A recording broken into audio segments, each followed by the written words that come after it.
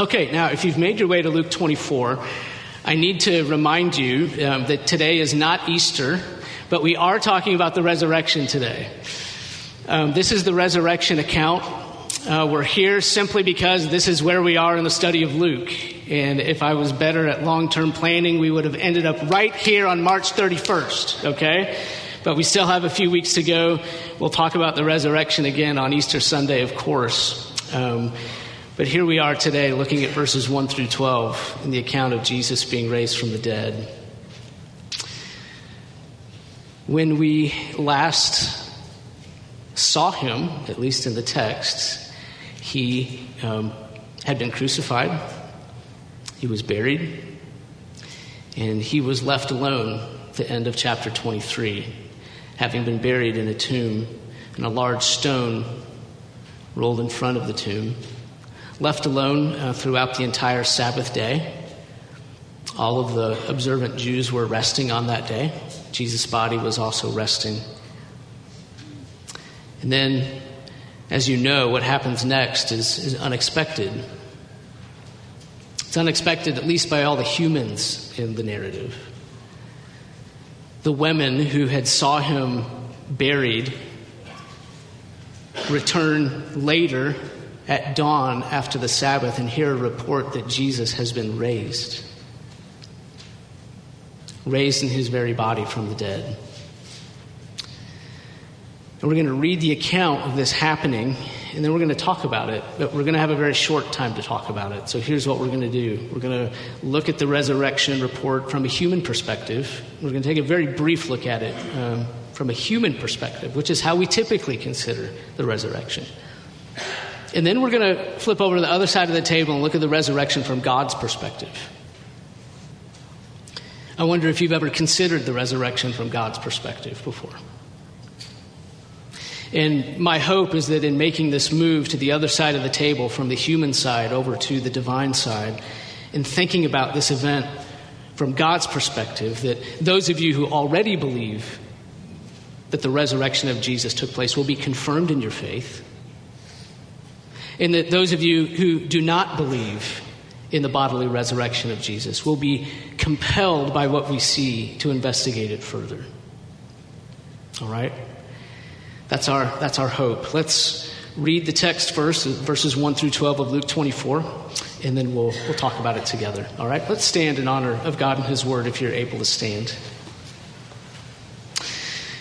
This is what we find.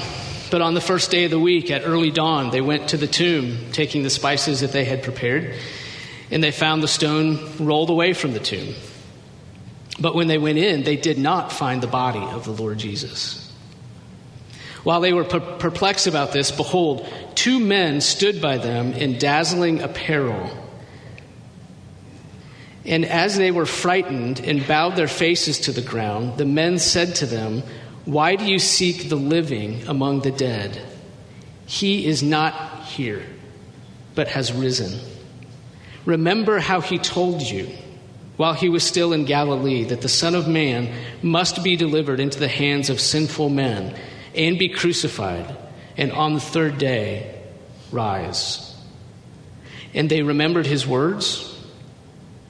And returning from the tomb, they told all these things to the 11 and to all the rest.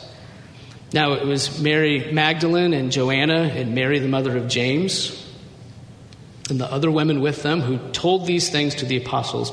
But these words seemed to them an idle tale, and they did not believe them.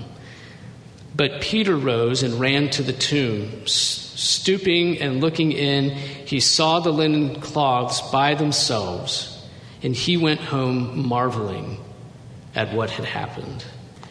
Heavenly Father, I pray that you would invest these moments of preaching and listening with Holy Spirit power, that you would help us to understand and enjoy what we find here, that you would confirm many in their faith and give the gift of faith to many who have not believed. Thank you. In Jesus' beautiful name, amen. All right, please be seated.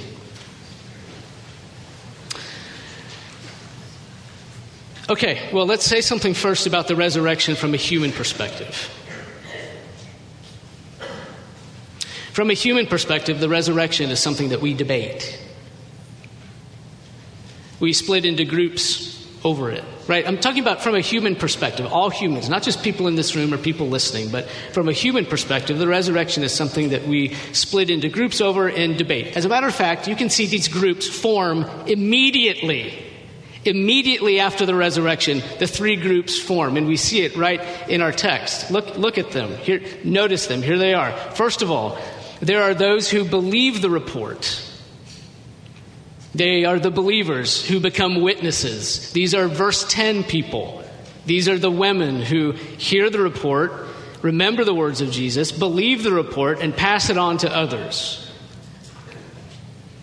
That's the first group. Many of you in this room would consider yourselves part of this group. You're verse 10 people. You've believed the report of the resurrection. You are engaged in making the report to other people, okay? Secondly, look at the second group. Some listening are verse 11 people. Like the apostles, verse 11, but these words seemed to them an idle tale, and they did not believe them. We could call this group the skeptics or the unbelievers, those who hear the report and do not find it credible and don't believe. Okay, right? You with me so far? Two groups, right? Believers, non-believers. And look at also the presence of this third group. It's a very small group in the text that we're reading. It's a group of only one. Some of you might be verse 12 people. We could call this group the seekers. In our text, only Peter is part of this group. Notice that Peter hasn't necessarily bought into the report yet. He's not all the way in that group, but neither has he completely rejected the report. He's doing something else. But Peter rose and he's going to go investigate it for himself. And some of you would consider yourselves to be in that group. You have heard the report of the bodily resurrection of Jesus Christ on the third day. And you wouldn't put yourself in either group at this point. You are investigating. You're looking for yourself. All of us, no matter what our background is, can locate ourselves in one of those three groups with respect to the resurrection. We have either believed it, we have not believed it, or we're seeking. We're trying to figure it out for ourselves. Believers, skeptics, seekers, all likely represented here. And so what we do from a human perspective is that we have debates about it. Right? The believers and the unbelievers find their best person, their best people, and those people assemble their arguments, and then they go at it with each other, and they bring their arguments against each other, and they rebut each other's arguments, right? The believers and the unbelievers. And the seekers stand to the side and listen and process arguments and think about it. From a human point of view, this is what the resurrection resulted in. Immediately after it happened, three groups formed. Those dynamics are still with us. They formed right here in Luke 24. And I enjoy a good debate about the resurrection.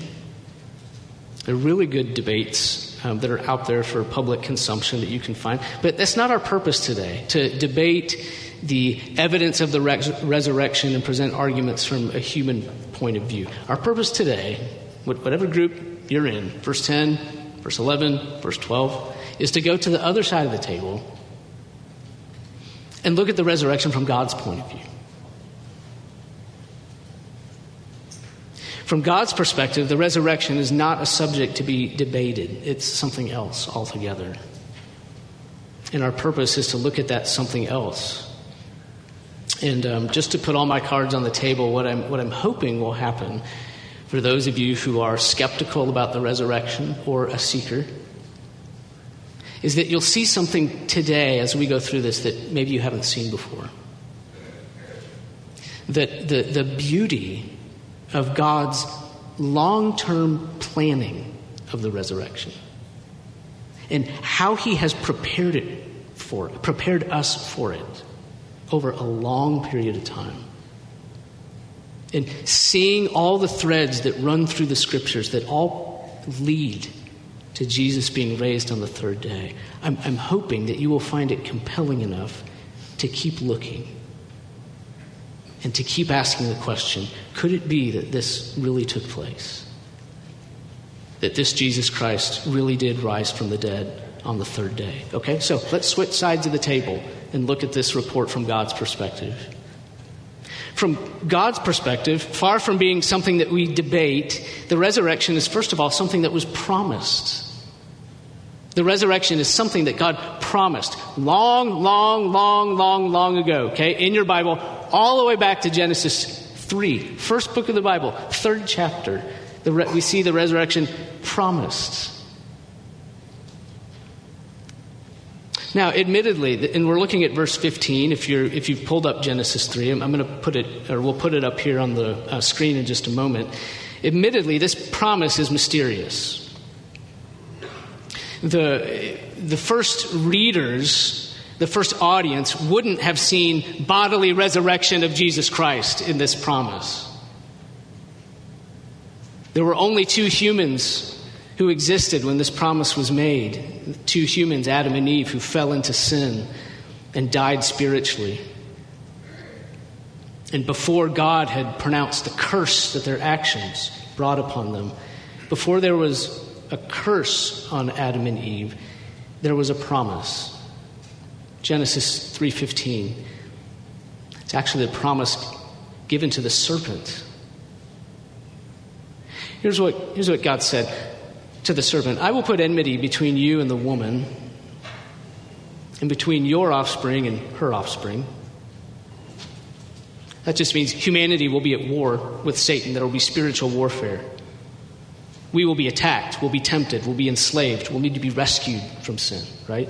I will put enmity between your offspring and her offspring. But here's the promise. The promise follows that. He, that's the offspring of the woman, shall bruise your head. Remember, God's talking to the serpent here. He, the offspring of the woman, will bruise your head. And you shall bruise his heel. God talking to the serpent. He shall bruise your head. You shall bruise his heel. There will be mutual bruising between the offspring of the woman and the offspring of the serpent. They will bruise each other. There will be mutual bruising, but there won't be equal bruising. That's the key point. There will be mutual bruising, but it won't be equal bruising. Some of you will know the name or recognize the name Dwight Pentecost, who taught at Dallas Seminary until he was 99. I mean, isn't that a wonderful name for a professor? Teacher of the Bible? Pentecost? Really? How could that be? His fate was marked out for him long ago at birth, right? Dwight Pentecost. Of course, God let him teach for 99 years. Here's what he said about this passage. He said that Satan bruised Jesus on the heel at the cross. But at the tomb, Jesus bruised Satan on the head. See, the heel and the head are not equivalent places of being bruised. A bruise on the heel is temporary. It's not life-threatening. It's a temporary wound. That's what Satan accomplished at the cross in Jesus. But when Jesus rose from the dead, came out of the tomb, that was a bruise on the head of Satan. That was a crushing defeat. There was mutual bruising, but it wasn't equal bruising. Christ has dealt the conquering blow to Satan, who could only wound Jesus on the heel. So the resurrection of Jesus was first announced or promised in very shadowy language, admittedly very mysterious and shadowy language in the garden. But over time, God's plan becomes more clear. This is simply the initial promise. We've got long ways to go. So first of all, think about it from God's perspective. The resurrection is a promised thing, okay? Secondly, let's move on. The resurrection is also something that God foreshadows throughout history. From God's point of view, the resurrection is promised. It's also foreshadowed. We have in the Old Testament all these life narratives, some of our heroes, and they are foreshadowing pictures of the resurrection of Jesus. Several individual lives that picture the resurrection. You might have a few in mind already. Let's name a few specifically. People whose lives and experiences in the Old Testament foreshadow the resurrection. Let's start with Isaac. Isaac, the beloved son of his father. Remember the son who Abraham loved, beloved Isaac, the beloved son of the father, laid on the altar. Already dead in Abraham's heart and mind. Abraham had already determined to put him to death, but there's Isaac on the altar, as though dead, but given back to his father. And not killed. He was given back. We have Isaac. We have Job. Think about Job, the innocent sufferer. Job who had done nothing wrong. Job who was blameless. Job who was righteous. Job who suffered specifically not because he was a bad person. He was specifically singled out for suffering because he was so righteous. This Job laid in the pit of physical and spiritual suffering, sitting in the dust, wishing for death. But not killed. Later brought out of the pit of despair. What happened when he was brought back up? He was given more than he had to begin with. We have Joseph. Joseph, the resurrected Savior. Joseph who was wrongfully thrown into the pit. Joseph who was wrongfully thrown into the dungeon and left. Joseph, who became a resurrected Savior, wrongfully accused by his jealous brothers, sold for silver, left for dead, but exalted in power and became the Savior of the world who everyone had to go to find the bread of life to live. Brought up, given new clothes, cleaned up, appearing before the one in power, highly exalted to a place of power, and given the keys to life. Who are all these pointing to? We have a beloved son laid on an altar. We have an innocent sufferer in the pit of death. We have a resurrected Savior in Joseph. Not only them, but we have Daniel.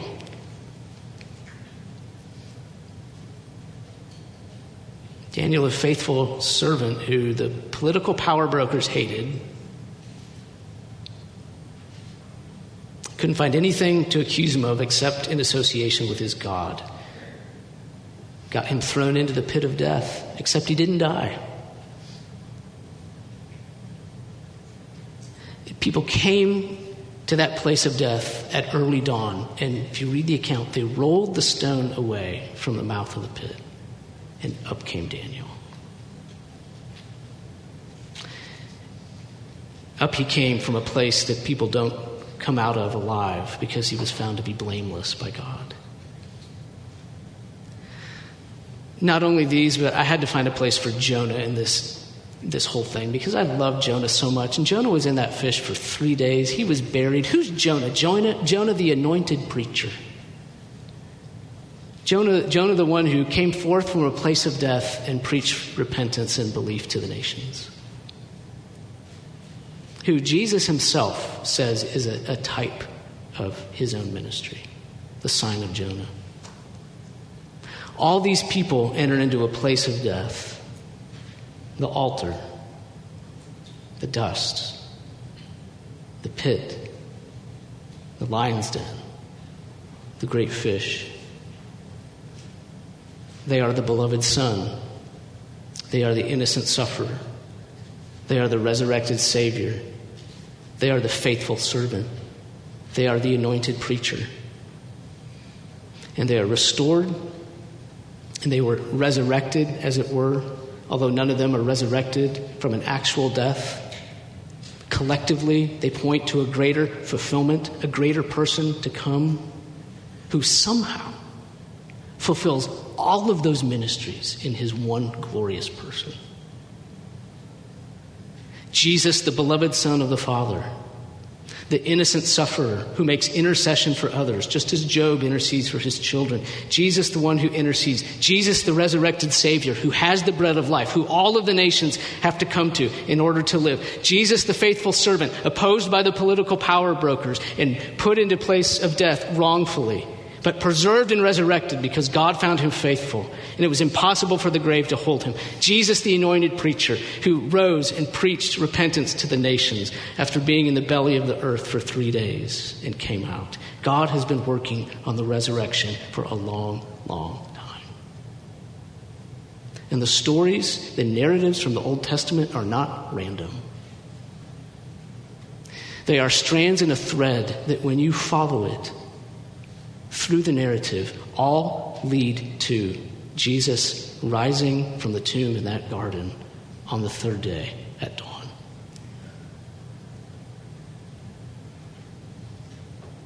God paints the picture of the coming resurrection with different brushes.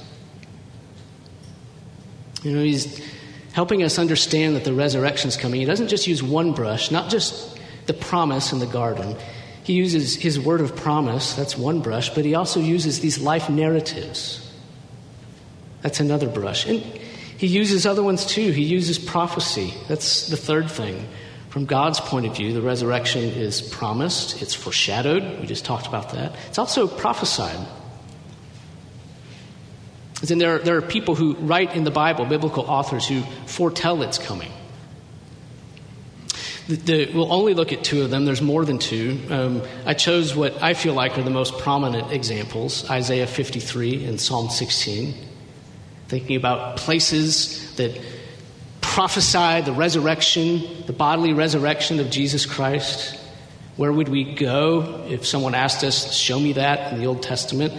I would suggest these two passages. Isaiah 53 is the famous suffering servant text. It's part of that extended text about the suffering servant. This is the passage that includes some phrases you might find familiar, like, he was wounded for our transgressions. He was crushed for our iniquities. Later on down in Isaiah 53, we read that being wounded and crushed for us will lead to his death and burial. We read, quote, they made his grave with the wicked, right? So he will die. He will enter a grave. But if you keep reading, still in Isaiah 53, further on down, same passage, okay, we're reading about an innocent sufferer who dies for other people's sins and is buried. But then if we keep reading, we find when his soul makes an offering for guilt, he shall see his offspring. He shall prolong his days. The will of the Lord shall prosper in his hand. Out of the anguish of his soul, he shall see and be satisfied. So somehow, this innocent sufferer who dies and is buried, somehow death is not the end for him. Like, he's going to see the fruit of his death. His death will have a benefit for others, and he will witness it. Now, that's not a clear as crystal prophecy of the resurrection of Jesus, but nothing in the Old Testament is a clear as crystal prophecy of the resurrection of Jesus. It's in reading the Old Testament retrospectively from the perspective of the cross that we see how it all fits together. And before the cross, much of it remains murky. But the cumulative effect of all these things, the promise, the foreshadowing, the prophecy, reveals that God planned the death and resurrection of his Son on our behalf long ago and revealed his plan progressively over time. The other major prophecy of the resurrection that I mentioned, this is Psalm 16:10. This is actually the verse that Peter uses in his sermon on the day of Pentecost. Speaking of Pentecost, Peter quotes Psalm 16:10, Psalm of David, where David writes this, "For you will not abandon my soul to Sheol, or let your Holy One see corruption." You will not abandon my soul to Sheol, or let your Holy One see corruption. And Peter uses that Psalm 16 text to make the point that David must have been writing about someone else when he writes, "You won't let your Holy One see corruption." Yeah, David wrote it, but when Peter's using it in his sermon, he says, hey, David can't be writing about himself here because we know where his grave is. We know that his body's been decomposing a long time. So who is this Holy One whom God will not allow their body to see corruption? His point is it must point to someone else. It must point to Jesus. Jesus who will not experience the corruption of the grave. Jesus who will rise before his body begins to decompose. So again, it's in looking backward from the cross and the empty tomb that the pieces begin to come together. Just as they did for the first apostles. Once the cross and the resurrection happened, they could look back like Peter did and see what had been prophesied long ago. All right, let's hit these last three pretty quickly. We're thinking about the resurrection from God's perspective. We're saying, hey, from God's point of view, this was promised. This was foreshadowed. This was prophesied. Fourth thing is that it was declared specifically in the New Testament. So if you want a crystal clear declaration of the coming death and resurrection of Jesus, all you have to do is go to Luke chapter 9, verse 21. Luke chapter 18, verse 33. Jesus tells his disciples specifically, multiple times, that he will be killed and he will rise on the third day.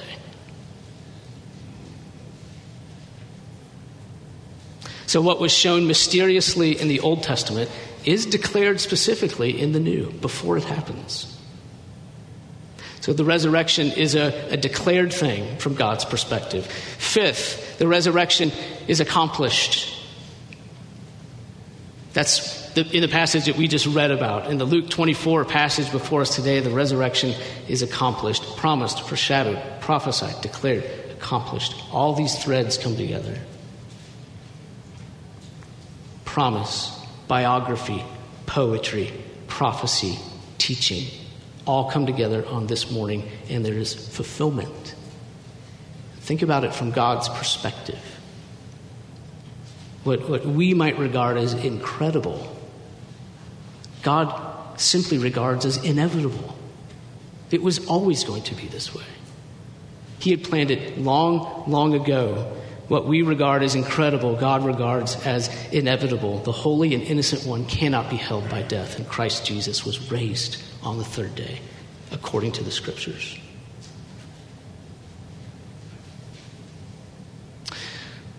Promised, foreshadowed, prophesied, declared, accomplished, and finally, the last one from God's point of view, the resurrection is something that's preached.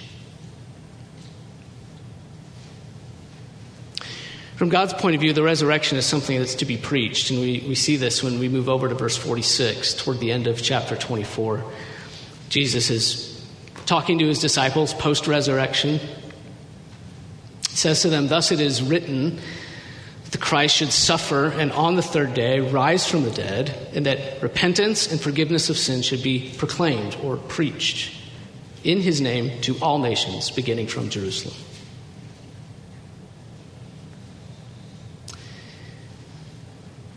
The resurrection is something to be preached. Let me say one quick thing about the place of the resurrection in preaching.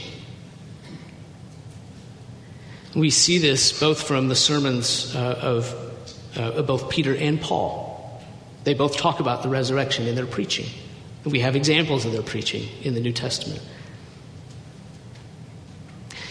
When they're preaching, they present the resurrection of Jesus as confirmation that what God has spoken is true. When Peter and Paul preach, they present the resurrection of Jesus as confirmation of what God has spoken about coming judgment and forgiveness of sins. Peter does that in Acts 2. Paul does this in Acts 13 and Acts 17. They're preaching to people that have need to repent of their sins because the day of judgment is coming. Well, who's going to believe that?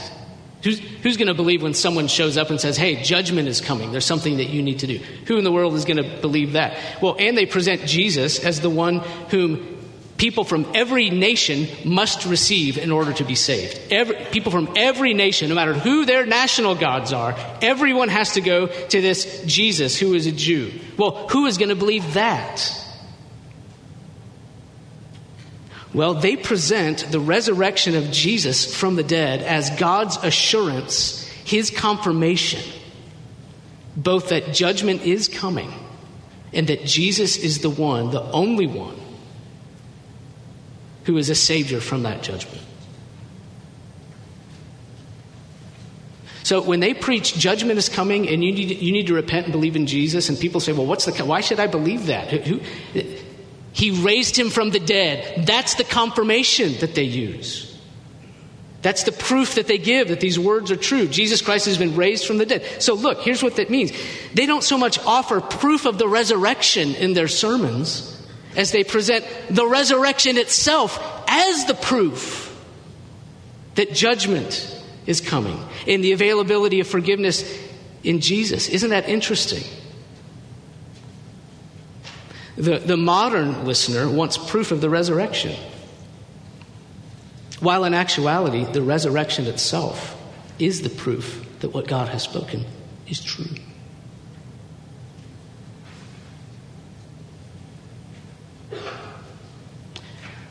So what does that tell a present-day preacher like me? What can I learn from the sermons of Peter and Paul? But one of the things that it tells me is that it isn't so much my job to prove the resurrection to you as it is to proclaim the resurrection to you, to present it to you as the confirmation that everything God has spoken of in the scriptures is true. I can't prove it to you. That's beyond my ability and the ability of every preacher to prove the resurrection to you. I present it to you. I proclaim to you the risen Christ, and that a day of judgment is coming, and for you to remember your mortality, and that you have a sin debt that you can't pay, and that the only way to relieve yourself of that sin debt is to roll it off onto Jesus Christ, who died for that very purpose. To believe that he did die for your sins and was raised on the third day for your justification, for your right standing before God. And on the basis of the Holy Scriptures, I tell you that everyone who believes this will have their sins forgiven and be saved. That's not my promise, that's God's promise. And I'll just say one last thing, because I know that no choice of words by me and no eloquence or lack of eloquence on my part can prove any of these things to you. Only God, only the Holy Spirit can testify to your heart that these things are so. And I know that for some listening, especially those of you who are naturally skeptical, I can imagine you just sitting there wondering and asking, why didn't God give us a slightly less incredible sign to confirm that what he was saying is true? Why does the bar have to be so high to believe in Jesus? Why do I have to believe? Why has God made it so that I have to believe that someone rose from the dead? Why do I have to feel like I have to check my brain at the door in order to believe in Jesus Christ?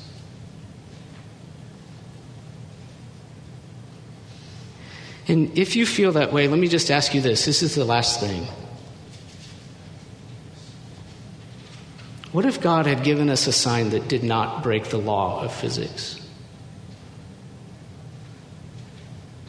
in order to establish that his word is true? What if he chose, rather than raising a dead man, what if he chose an event that could happen naturally? Something that you could look at and say, yeah, I could see that happening. It doesn't break any laws of physics. What would you do with that sign? Would you be likely to look at that kind of a sign and say, God must be in this. This must be the way.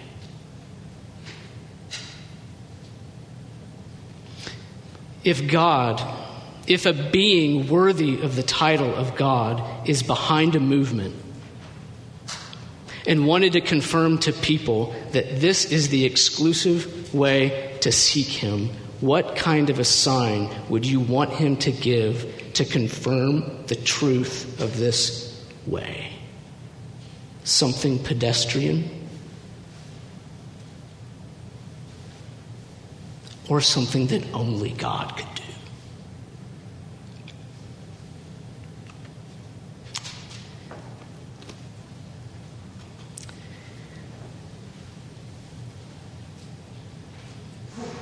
Lord, in this holy moment,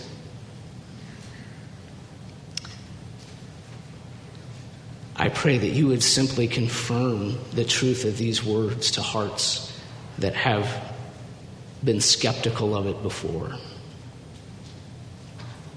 I pray you would, if necessary, override and just rebuke every word that I've spoken and work in spite of me to give light to hearts that have not believed in Jesus and trusted them for forgiveness of sins, because the day of our death is coming. And Jesus is the one appointed person who holds the keys to life, and everyone has to go to him to receive the bread of life. Have mercy on those listening.